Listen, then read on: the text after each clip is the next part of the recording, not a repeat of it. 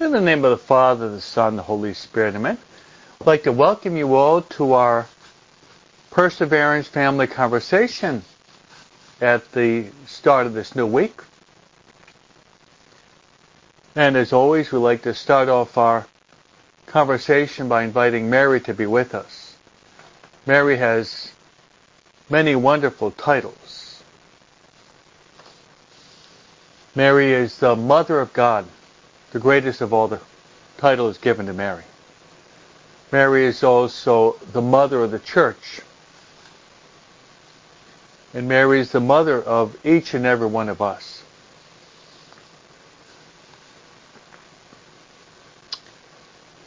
But we say in that beautiful prayer, which is the Hail Holy Queen, we invoke Mary as our life, our sweetness, and our hope. So let's turn to Mary and beg Mary to pray with us and to pray for us. And in the words of Father Patrick Peyton, the family that prays together stays together. So let's start off by saying that prayer that Mary loves most, and that is the Hail Mary. Together. Hail Mary, full of grace, the Lord is with thee. Blessed art thou among women, and blessed is the fruit of thy womb, Jesus. Holy Mary, Mother of God, pray for us sinners, now and at the hour of our death. Amen. Now, my friends, let's invite to be with us our spiritual director. And our spiritual director, my friends, is the Holy Spirit. Is the Holy Spirit.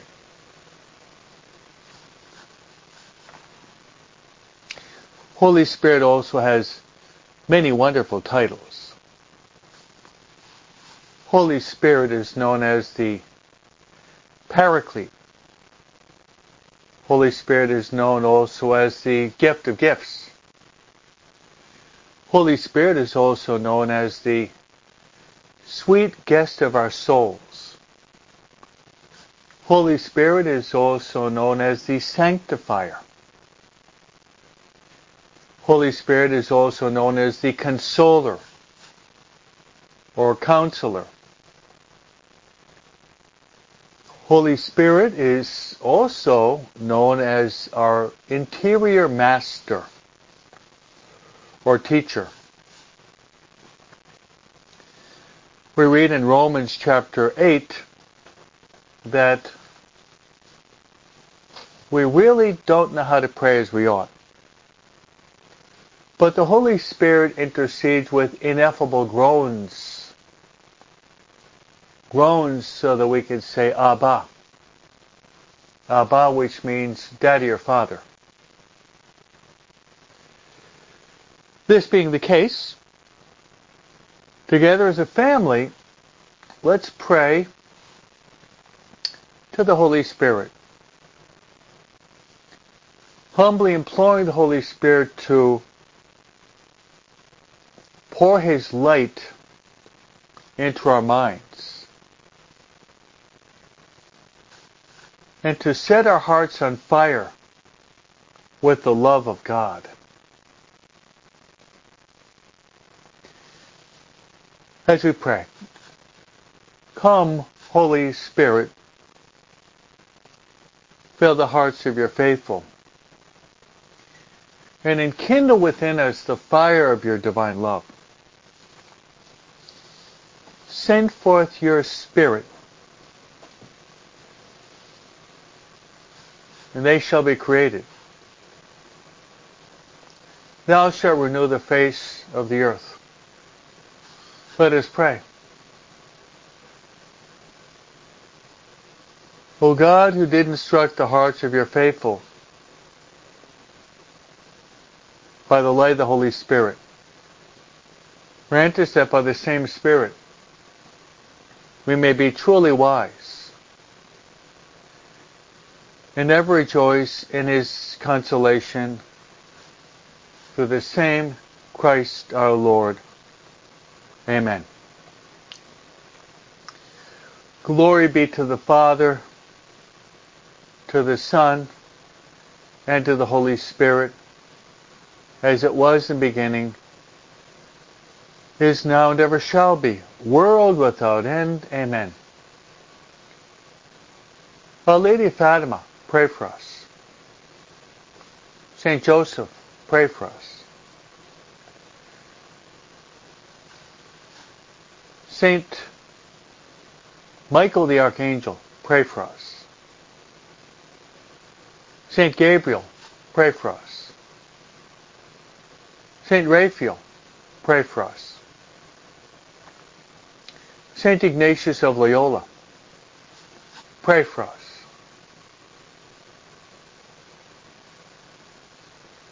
Saint Maria Faustina Kowalska, pray for us. All God's angels and saints, pray for us. Here in the name of the Father, and of the Son, the Holy Spirit. Amen. How true it is, my friends, the family that prays together stays together. A world at prayer is a world at peace. So, my friends, in my Mass that I'll be celebrating today, I promise that I will be praying for you.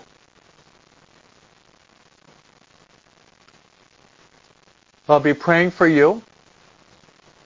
And I'll be praying for you in the greatest of all prayers.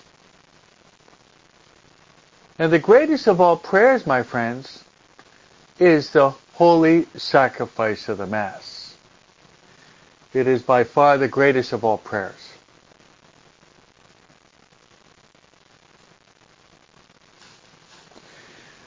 You'll also pray for Mia, who is the niece of Mary Jo.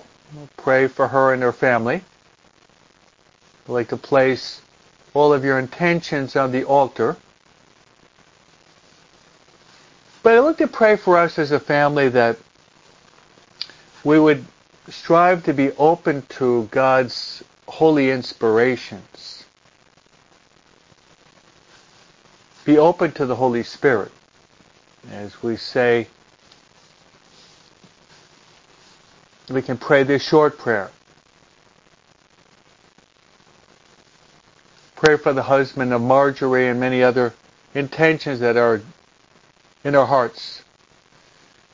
And say this prayer during the course of the day.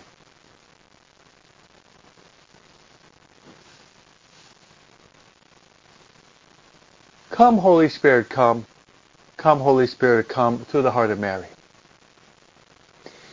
And I'd like to pray, yes, for your families. For Mia, for Marjorie's husband, and for our family in general, for our conversion, our sanctification, as well as for our salvation. Pray also, this is very important to the heart of Christ, praying for those who will be dying sometime today. Last Sunday we heard in the Gospel the words of our Lord, who said, "What would it profit a man if he gains the whole world and loses his soul?"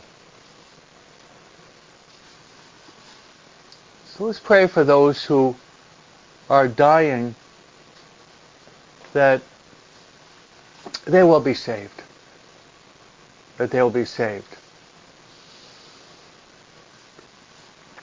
The real purpose of our life, my friends, in this world is very simple. We are here, pilgrims on a journey, and our journey is toward our heavenly homeland. We're here to get to heaven. The Baltimore Catechism says we're here to know God, to love God, to serve God in this life, so as to be happy with God forever in heaven. So I'd like to place all of your intentions on the altar as we celebrate the greatest of all prayers, which is the holy sacrifice of the Mass. You know, my friends, Sunday is considered it's like a mini Easter. It's a day in which we really want to rejoice in the Lord. Considered a real mini Easter. And Pope John Paul II, in the early 90s, wrote a letter. The name of the letter was Dies Domini, which is Latin for the Day of the Lord. In this, Pope John Paul II addressed his words to the world at large in the sense that we're losing the sacred quality of Sunday. And the world is becoming more materialistic, more pagan, more secular, more sensual, more hedonistic. We're losing the real sense of what Sunday is. Sunday is the Lord's Day. And the Holy Father says that it should be the Lord's Day, but also it should be Family Day. Those two things. By saying the Lord's Day, the Holy Father, Saint Pope John Paul II, he highlights the fact that we really live out to the most full extent the Lord's Day, which is, by the way, the third commandment, keep the Lord's Day holy, by attending Mass, by participating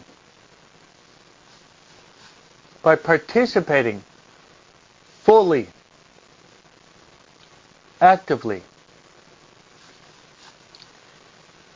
and consciously in the holy sacrifice of the Mass. That's right, fully, actively, and consciously in the holy sacrifice of the Mass. So, for us to really live out today, unless you're sick or you're watching over little babies or your sick husband, we should all make a concerted effort to go to the holy sacrifice of the Mass and to participate fully, actively, and consciously in the holy sacrifice of the Mass. The Second Vatican Council, in the dogmatic constitution on the liturgy, Sacrosancta Concilium, points out that we nourish ourselves in two ways in the holy sacrifice of the Mass when we're participating fully, actively, and consciously. We nourish ourselves in two ways. And you might see as a springboard the Our Father, in which we say, "Give us this day our daily bread." Jesus said, "Man does not live on bread alone, but every word that comes forth from the mouth of God." So we nourish ourselves on the Word of God. We nourish ourselves on the Word of God. And on Sunday we actually have 3 readings.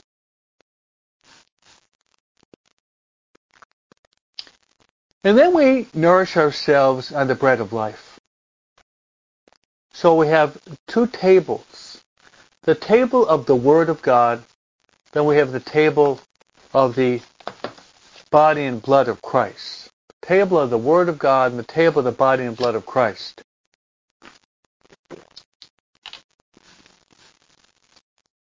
And then the Holy Father points out it should be the Lord's Day, but it also should be the Family Day.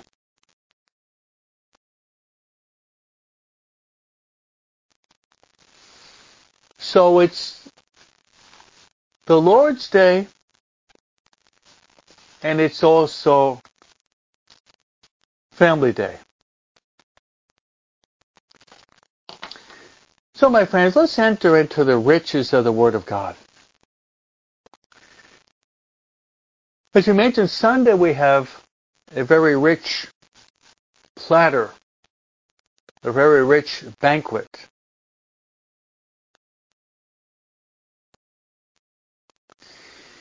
And we have a relatively short reading from the prophet Ezekiel, who's one of the four major prophets in the Old Testament: Isaiah, Ezekiel, Jeremiah, and Daniel.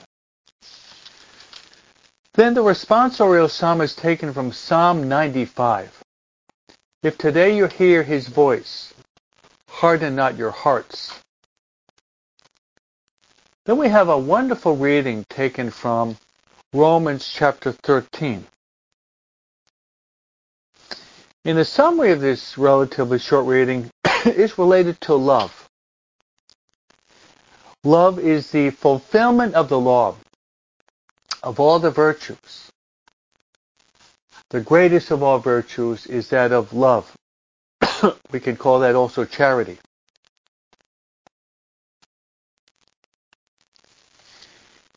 And then the gospel for today is a rich gospel from Matthew chapter 18, where Jesus is speaking about fraternal correction, to correct our brother. And then the very end of it is a beautiful verse where Jesus says, where there are 2 or 3 gathered in my name, I am in their midst. Jesus is speaking about the importance of praying together, of community prayer. So what I'd like to do, I'd like to pull out one idea, one basic idea from the readings. And the first from Ezekiel is the following. It's something very difficult, but it has to be done. And it's called the need for fraternal correction. It's very difficult, but it has to be done. Now, parents,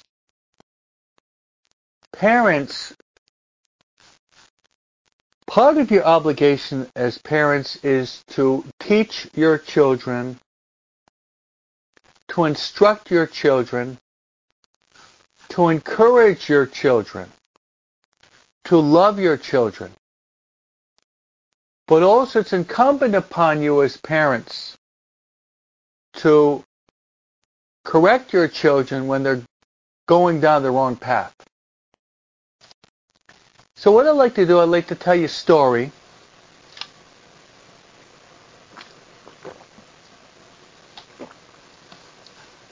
A story I heard in the life of Padre Pio. Some of the stories in the lives of saints are very strong, striking, challenging. Here's the story. I may get some of the details wrong, but I'll be able to communicate to you the essence of the story related to fraternal correction or the lack of it. Okay, there was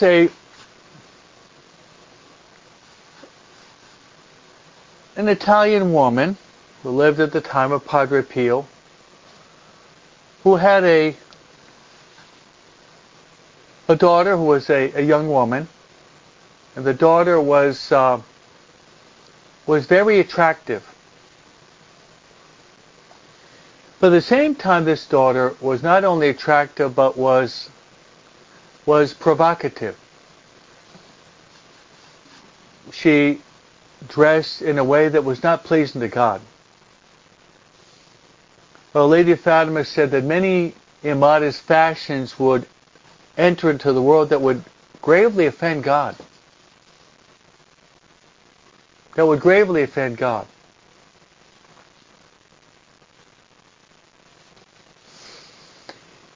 So here's the story. that the mother had this young daughter that dressed provocatively, and the mother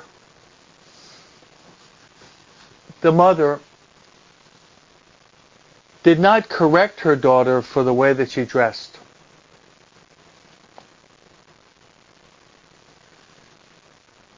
So we read in the life of Padre Pio. One occasion, the mother comes in where Padre Pio is present in the church, and the mother is devastated. The mother is weeping profusely, inconsolate. Padre Pio, who is given the grace to read minds, to make prophecies into the future, even to raise people from the dead, and Padre Pio, whose feast day is in September, by the way, he had this stigmata, the wounds of Christ. Padre Pio came out of the confessional and told the woman, "I'm really sorry that your daughter died. She was killed in a fatal car accident." But Padre Pio said, "I'm even more sad for you because your daughter is lost. She's been condemned. She's lost her soul." And the reason behind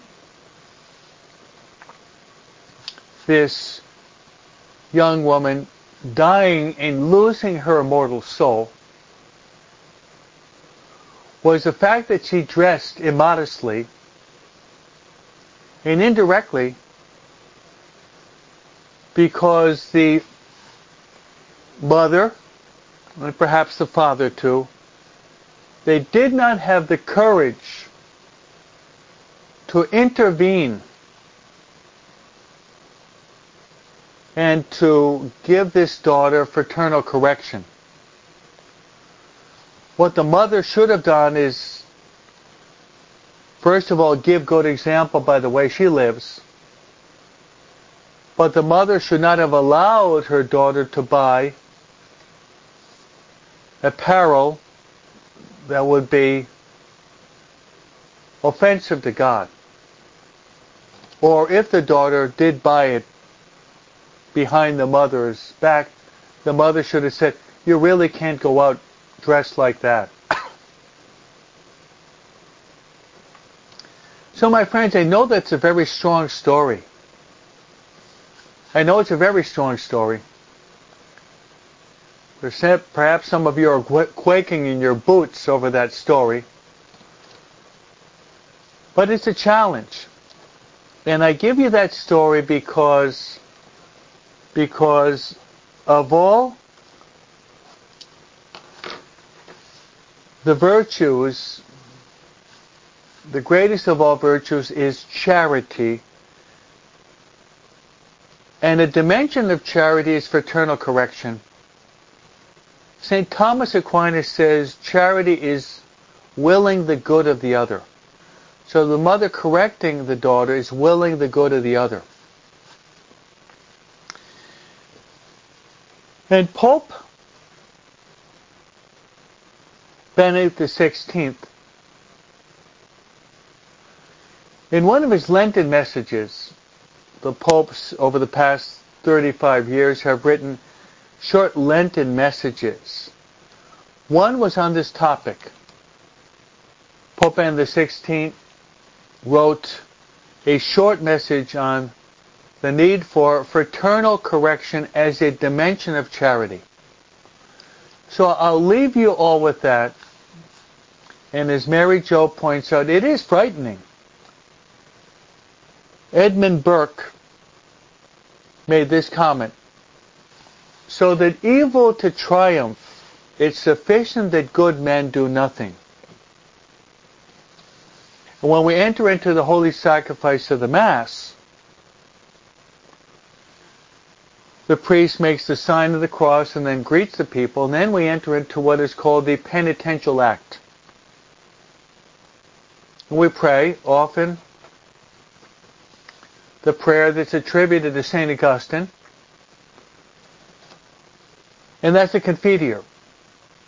And there are actually four ways in which we can offend God: in thought, word, deed, and omission. When I say sin of omission, it means not doing what we're called to do. Thought, word, deed, and omission. Failing through negligence to carry out what is our obligation.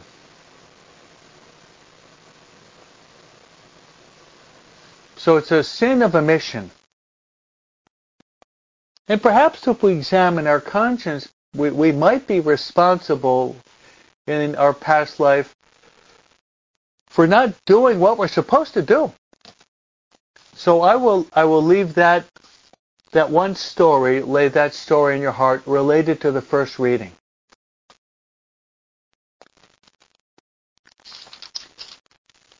After the first reading, we have Psalm 95. Now, the antiphon, my friends, is, "If today you hear his voice, harden not your hearts."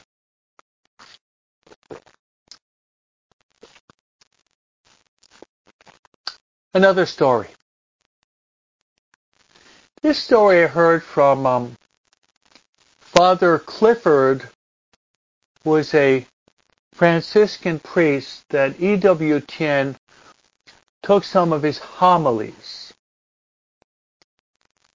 Short, concise, substantial homilies that Father Clifford would give. And many of the homilies Father Clifford would give would focus upon a topic, and he would tell a story. So I'd like to tell you another story. And this is related to the responsorial psalm, "Today if you hear his voice, harden not your hearts." It's a story of a new pastor that is installed in his new parish. And the first Sunday he preaches a homily. And the people are strongly moved by his homily. Very moved by his homily. It was an excellent homily.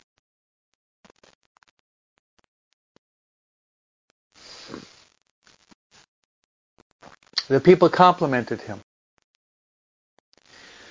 The following week, the new pastor gave the same homily. People thought, that's a good idea. Don't quit a winner.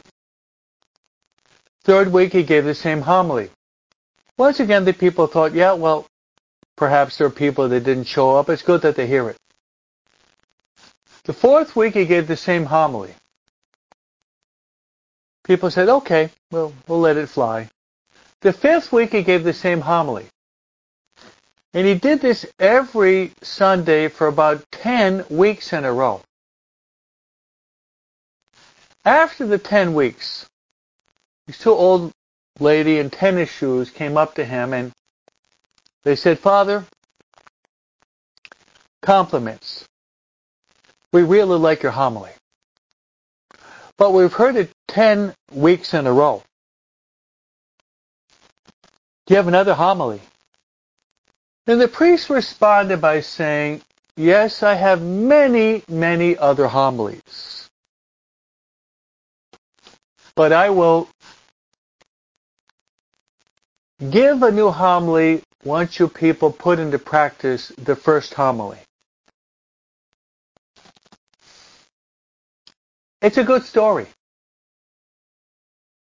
And I think you understand the interpretation of that homily.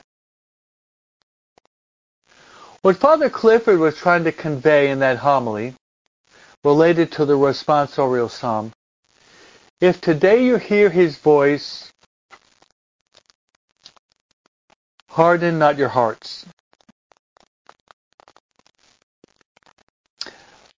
How often has it happened that we maybe hear something? We hear something but goes in one ear and then goes out the other ear. I like to call this selective listening. Let me give you another example that all of you are parents understand. I think all of you parents will understand this scenario. You have a 9-year-old child.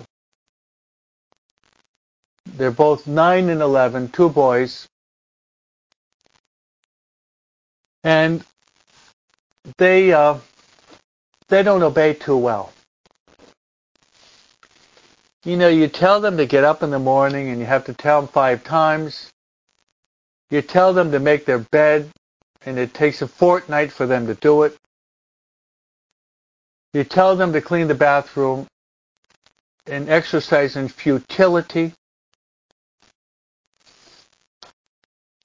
And one day, the two boys come up and say, we really want to go to Disney. We want to do the rides. We'd like to go for the whole day.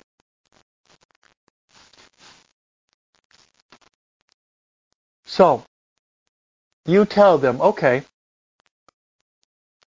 if this week you get up on time, you make your bed, you clean the bathroom, you leave for school on time, you do your homework, you say your night prayers, then next Saturday I will take you to Disney for the whole day.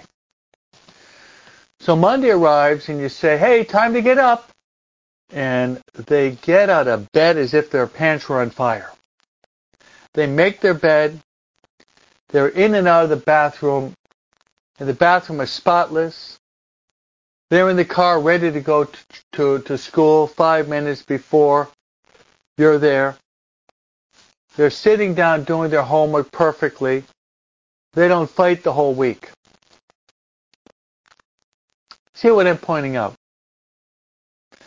My point is this, that these two boys, 9 and 11 years of age, have what is called, if today you hear his voice, harden not your hearts. They listen to and they obey what they want to hear. The fact that they really wanted to go to Disney that Saturday opened up their ears to hear the mother waking them up, getting them to accomplish their domestic chores, getting them to be faithful to their academic activities, getting them to pray, and getting them to live in harmony and peace. Now that story is related to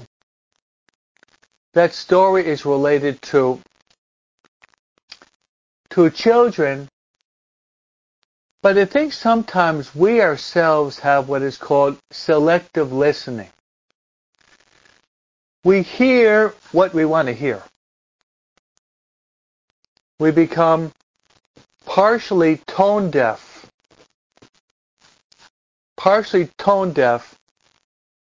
when we hear something that is not according to our tastes.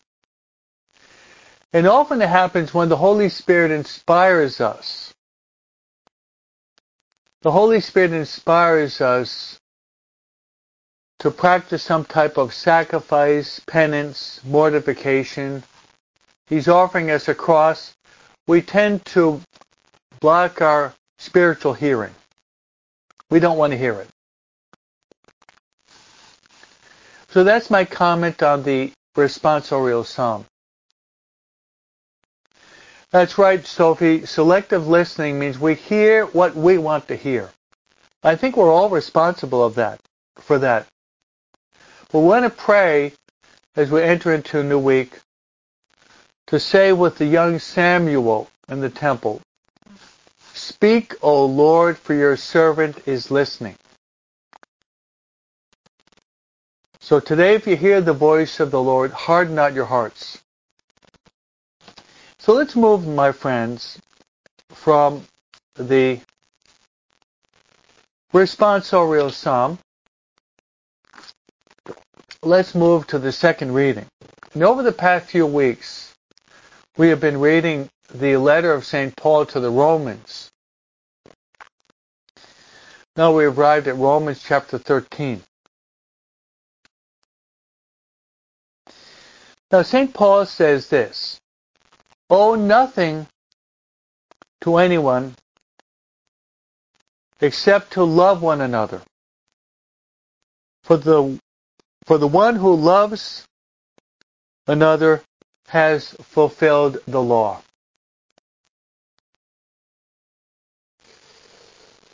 So love is the fulfillment of the law. On one occasion we see this in Luke chapter 10. A man asked Jesus, what is the greatest? What is the greatest of all the commandments? And then Jesus, quoting the Old Testament, the great Shema, responds to the man, the greatest of all the commandments is to love God. Is to love God. But it's not a partial love for God. Rather, we're called to love God totally. Love God with all of our heart, mind, soul, strength. It's a total love.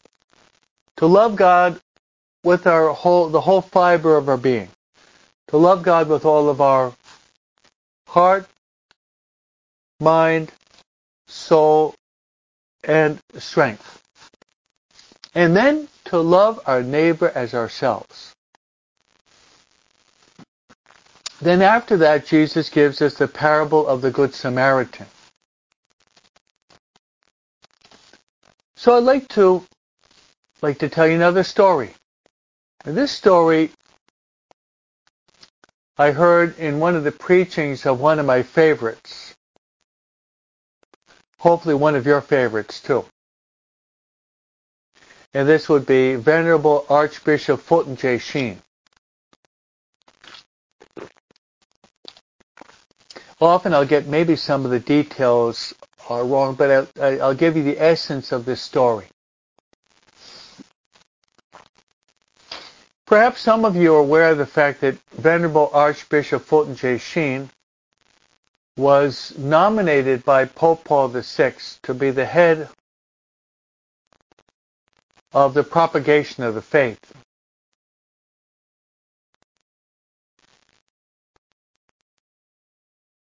And this is another name for the missionary activity throughout the world.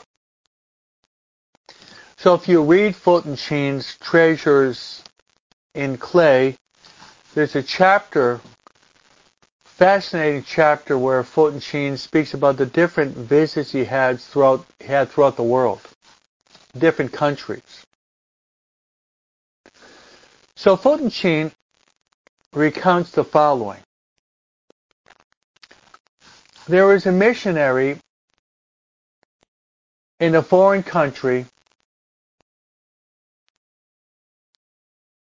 in which the missionary needed an interpreter to help him to communicate with the people in that country.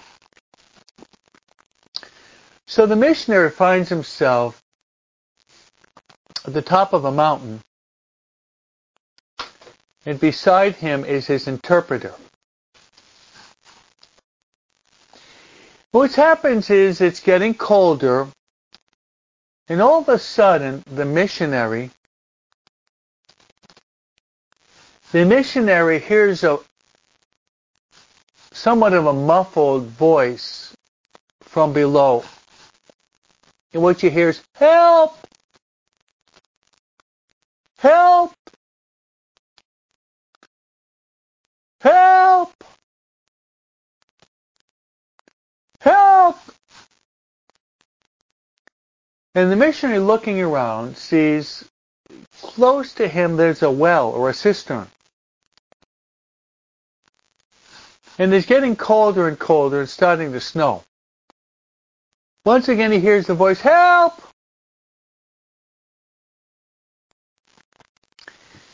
So he recognizes that that voice crying out help is from someone who has fallen into the well. And he looks at the interpreter and says, "Well, I've got to go down to the bottom of that well to help out that person."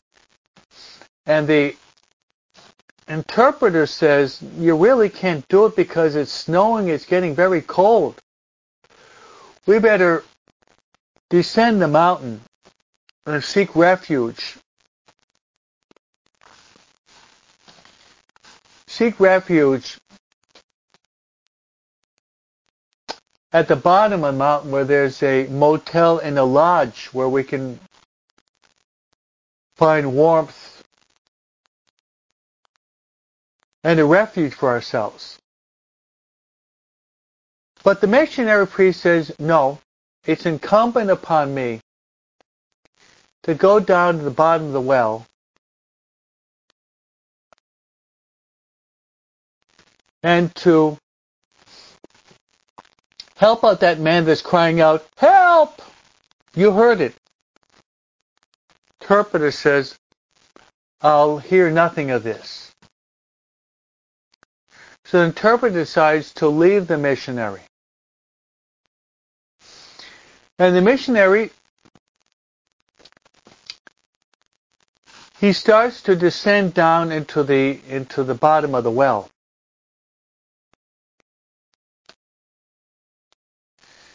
When he arrives at the bottom of the well, what has happened is that an individual has fallen into the well, damaging his health, and there's no way that he can get out. So the missionary hoists the man up from the ground. He loads him over his shoulder and starts to climb up the ladder with the man over his shoulder. And he gets to the top of the well with the man over his shoulder, and then decides that the man cannot walk because he's hurt his leg, perhaps he's broken his leg, that he will carry that man from the top of the mountain down to the bottom where there is a hotel, there's lodging. Now it's gotten really cold and the snow is coming down, covering the ground, and the missionary is walking very slowly, methodically. He's heading down toward the foot of the mountain. And they're going down and down and down. Now, right before arriving at the refuge, the missionary and the man over his shoulder, they stop to see that the interpreter never made it to the refuge. Why? Because he froze to death. That story is great. He froze to death. He was frozen in his own selfishness, his own egotism. So you see there a marked contrast between selfishness and generosity and love. The missionary was living out the reading of St. Paul. The missionary was living out Luke chapter 10. To love God with all your heart, mind, soul, and strength. The missionary was living out. The missionary was living out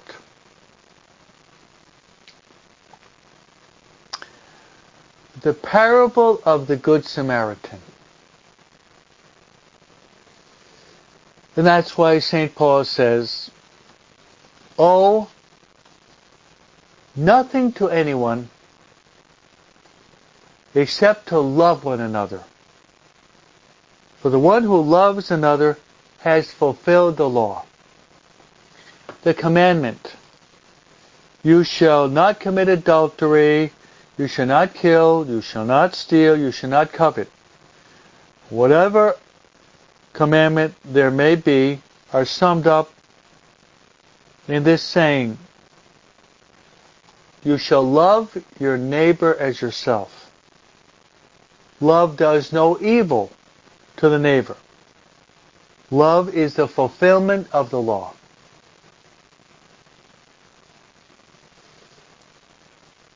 Beautiful passage, isn't it?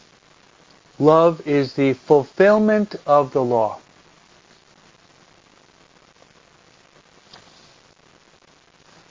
And if you like, I've given you one parallel passage, which would be Luke chapter 10. Jesus speaks about the greatest of all the commandments, to love God with all your heart, mind, soul, and strength. And to love one neighbor as oneself. And it's true, as Sophie pointed out, this missionary was really living out the parable of the Good Samaritan. Now, I think it's incumbent upon us to step back and to ask ourselves with great honesty, how are we living out this commandment? Maybe from 0 to 10. How would you rate yourself on living out this commandment? Because, my friends, when all is said and done, when the curtains close, when the dust settles, when all is said and done, my friends,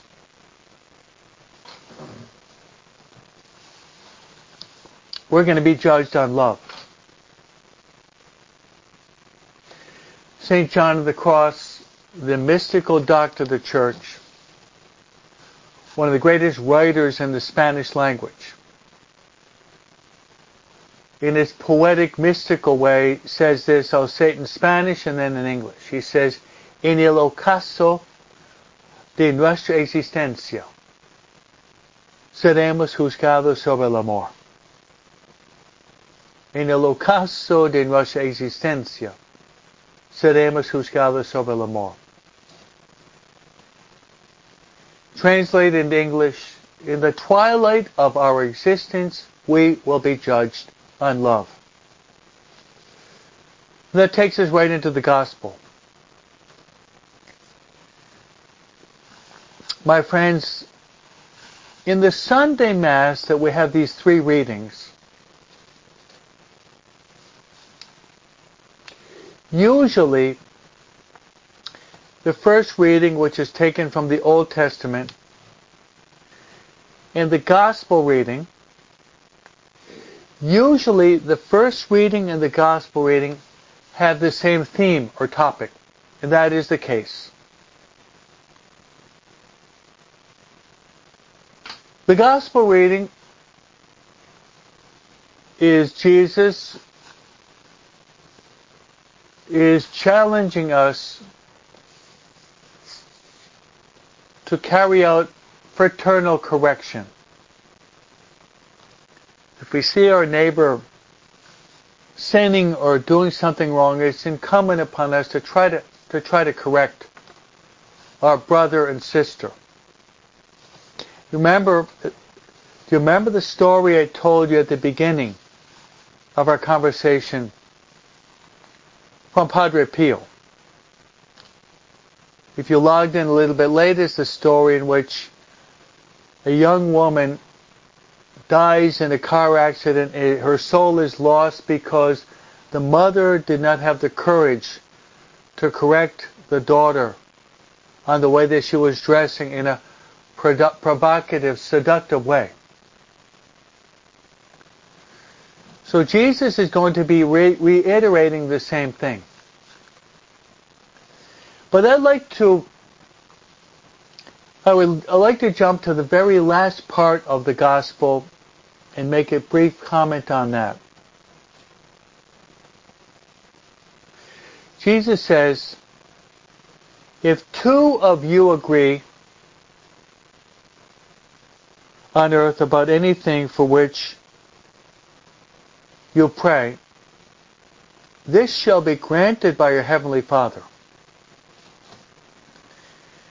And Jesus says, where two or three are gathered in my name,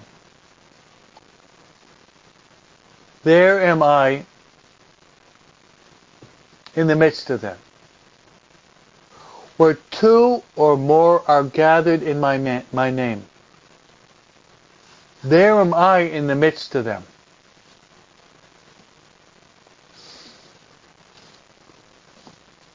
My friends, this is a clarion call. This is a clarion, clear, concise, convicting call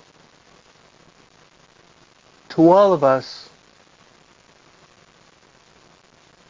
to the importance of prayer. To the importance of prayer. Prayer is essential for our salvation. As air is to the lungs, so is prayer to our soul. If we do not breathe, then we will die. If we're not spiritually breathing by constant inhaling and exhaling the breath of prayer, then our soul will dry up and die.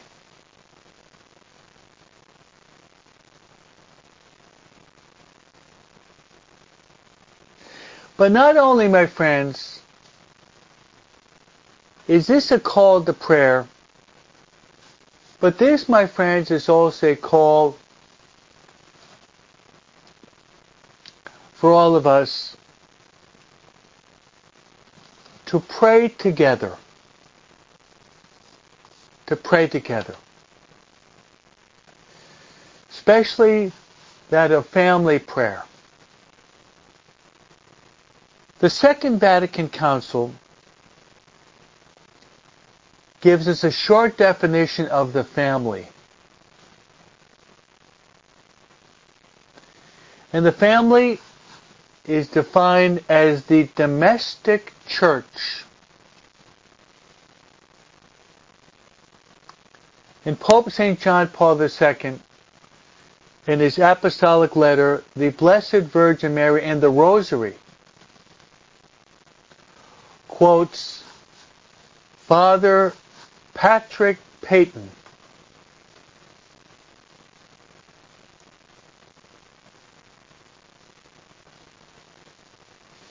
Father Patrick Peyton, who's renowned for this saying in his promotion and preaching of the Rosary. And that is, the family, which is the domestic church, the family that prays together stays together. So, my friends, this Sunday, in which we celebrate the resurrection of our Lord and Savior Jesus Christ. Every Sunday is a mini Easter. This is the day the Lord has made. Let us be glad and rejoice in it. I'd like, before giving you my priestly blessing, invite all of you to share our message to as many of your friends as possible. Share this message. Share this message to the whole world. And I'd like to give you, my friends, my priestly blessing, and I'll be praying for all of you in the greatest of all prayers, in the holy sacrifice of the Mass. The Lord be with you. May Almighty God bless you, the Father, the Son, and the Holy Spirit. May God bless you, and happy Sunday.